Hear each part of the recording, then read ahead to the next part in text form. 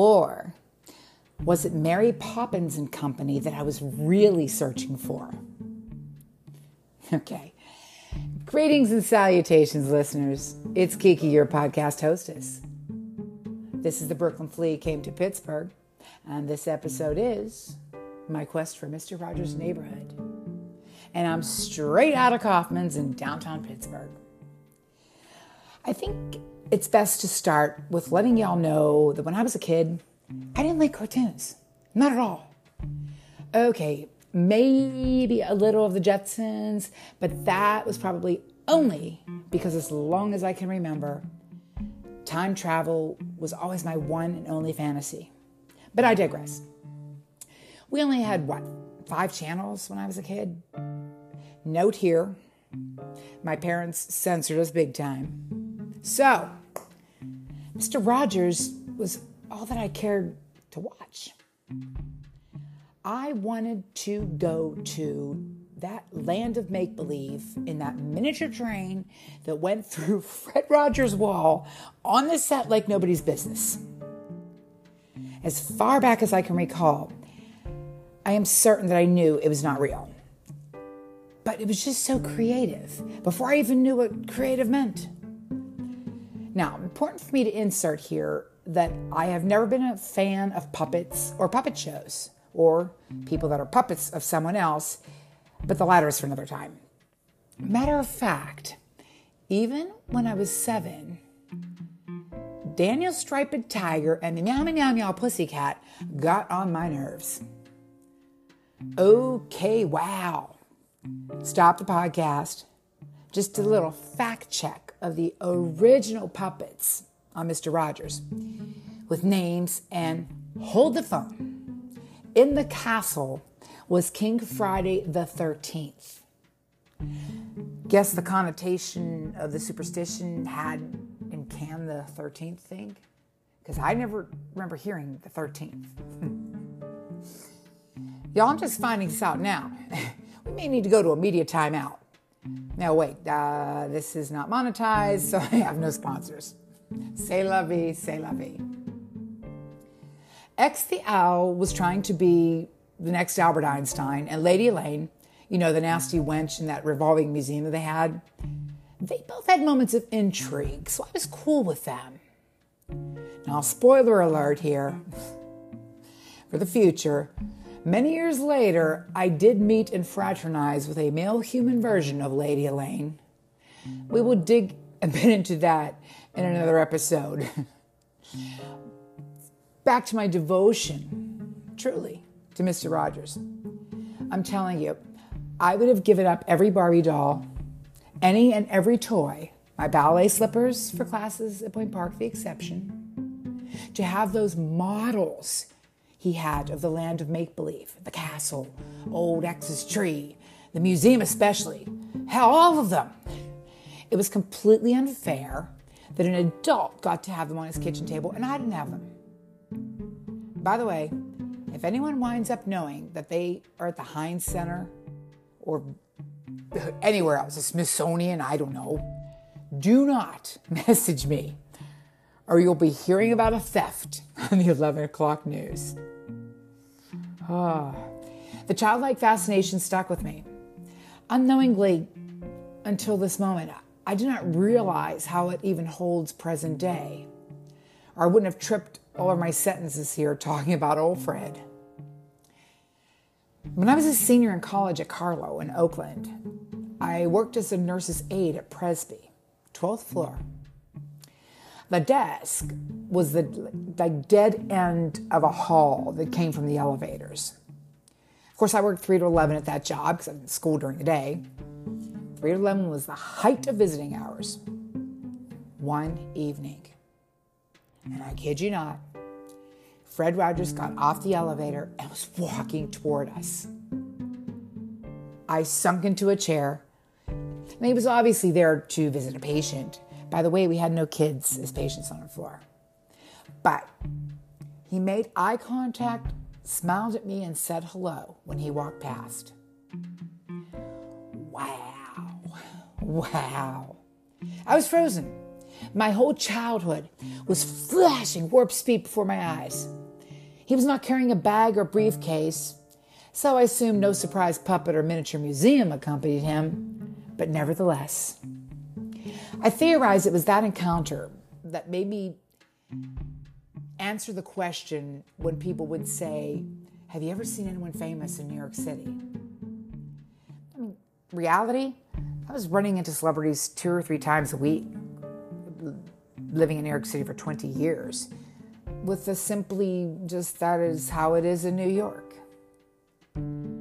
I usually tell them to narrow it down a bit when they were asking the question, did you see anyone famous? Like, male or female, black, white or other, old or young, TV or film. Anyway, but here is the link that indeed defines my podcast title. They were all, even when I first moved to New York, all these celebrities that I'd see 2 or 3 times a week were just people in my neighborhood. It's a beautiful day in the neighborhood, a beautiful day for a neighbor. I'm missing the words, but that's okay.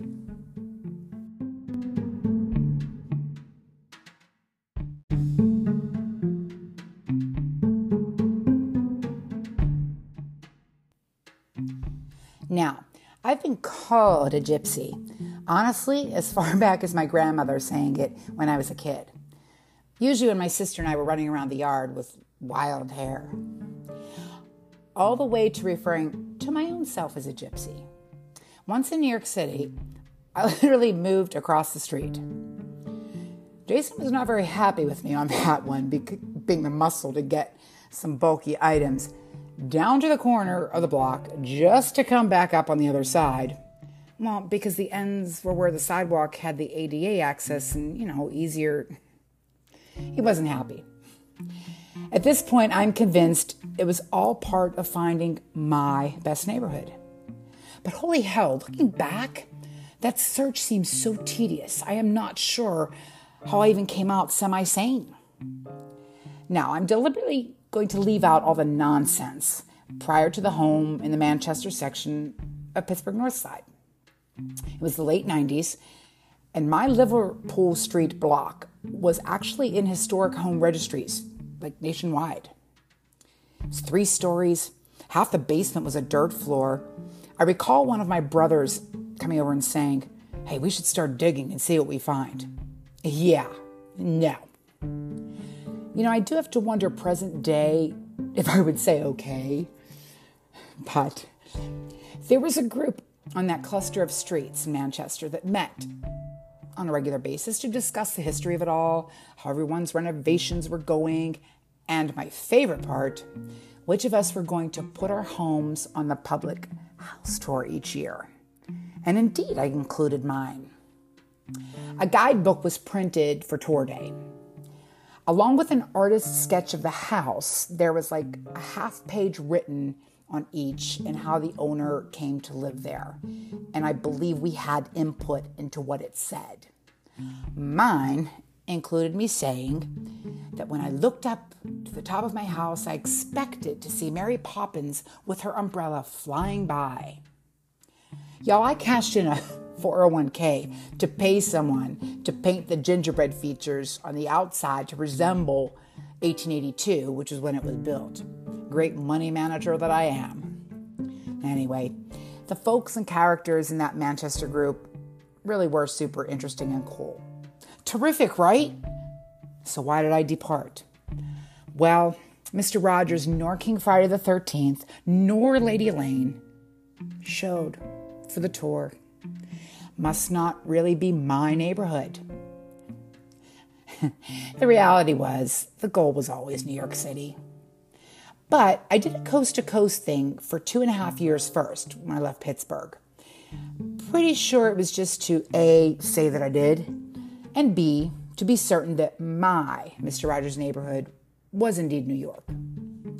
What I never imagined was that New York had oh so many different hoods. I went into the city as a travel nurse, when the going was the best with that gig. Doorman elevator buildings, furnished with utilities paid. But the travel nurse companies did give some leeway and choice on where you wanted apartments. And I tell you, I rode that benefit for almost 5 years. I started in Midtown East. It was just mere blocks from the United Nations. And being a newbie in New York City as a resident, I had no complaints. But after a few months, I realized the only person I interacted with locally was one of the doormen of my own building. I was, however, in that location, an overnight hostess on several occasions when my ballerina sister called, saying a dancer had an audition and could he or she stay with me for a night or two. I had a pull-out love seat that was extra, so I was always saying yes. At that point, I think maybe I was Mr. Rogers, sorta. Because I was making it a friendly layover for the unfortunate low-paid ensemble-level ballet dancers. Jacob was the first, I still remember. He had taken like a Greyhound bus from Pittsburgh, and it was late, probably around midnight when he got there. But in the dark, with the lights out, we had the most interesting long conversation about life and everything in it until we both kind of drifted off to sleep. The next day, I had different places I needed to be, and I got back to the apartment and just missed him before he left. He had left the loveliest bouquet of flowers for me and a note thanking me profusely for hosting him. And he mentioned the great conversation at midnight in the dark. That was really cool. Anyway, from there, I'm moving on up to the Upper East Side. And okay, for a Pittsburgh native, still pretty new to the city, typically had larger apartments. I probably wasn't ready for the micro space yet. But after a couple years up there, again, I didn't feel like I fit in. For one thing, I didn't have a baby in a stroller, and I felt like I was the only one that didn't. It turned out I was just destined for the West Side. Hell, I was already crossing the park to go over there for dance classes and, well, everything, you name it. The first address was 74th and Broadway. That was my first West Side locale. I was subletting from a guy who was headed to Vegas for what he said was 1, 2, or even 3 years. He was playing a part in the musical Jersey Boys in a massive hotel just opening at the time down there in Vegas. My place was a textbook brownstone. I could sit on the outside stairs like TV to wait for Jason to come over. There were many restaurants we loved that were an easy walk. That was so Mr. Rogers' neighborhood, I thought. My favorite dance studio was just 3 blocks away. Man, I was so hoping for the 3 years on this sublet. But no, he was coming back after a year, and with just a few weeks' notice in the dead of winter, I had to find another home. Wow. And that's when Carmine Street happened. Now, Jason had said, why don't you move downtown? Which, of course, meant the Village. He had a rent-stabilized studio in the East Village, but I was hell-bent on my West Side tendencies. And we could still walk between apartments if we were not being lazy or just too tired. When I first moved into 45 Carmine Street, my work commute was a 10-minute walk up the sidewalks. Was that not Mr. Rogers coming into that little house that he had on the set? Anyway, it was the most social I'd ever been in my life. I mean, the annual Village Halloween Parade, which, by the way, I could just saunter to on the far edge of Carmine Street to see. It had more interesting characters that could ever fit on a Fred Rogers show, even in a 10-year span. I think X the Owl was the Grand Malsher one year. And with more than one subway line so close by, I felt, this is pretty darn similar to that trolley going through the wall that Rogers had to the land of make-believe. Nirvana, right? Awesome. Well, after 5 years, I was gradually priced out by evil people after my beloved St. Vincent's Hospital, where I worked, closed. Mr. Rogers would never have driven the middle class out. But it is what it is. I was sincerely sad and kind of resigned myself to thinking, okay, I had my neighborhood, nothing good ever lasts. I got a little lucky with a place I could still afford. It was in Hell's Kitchen.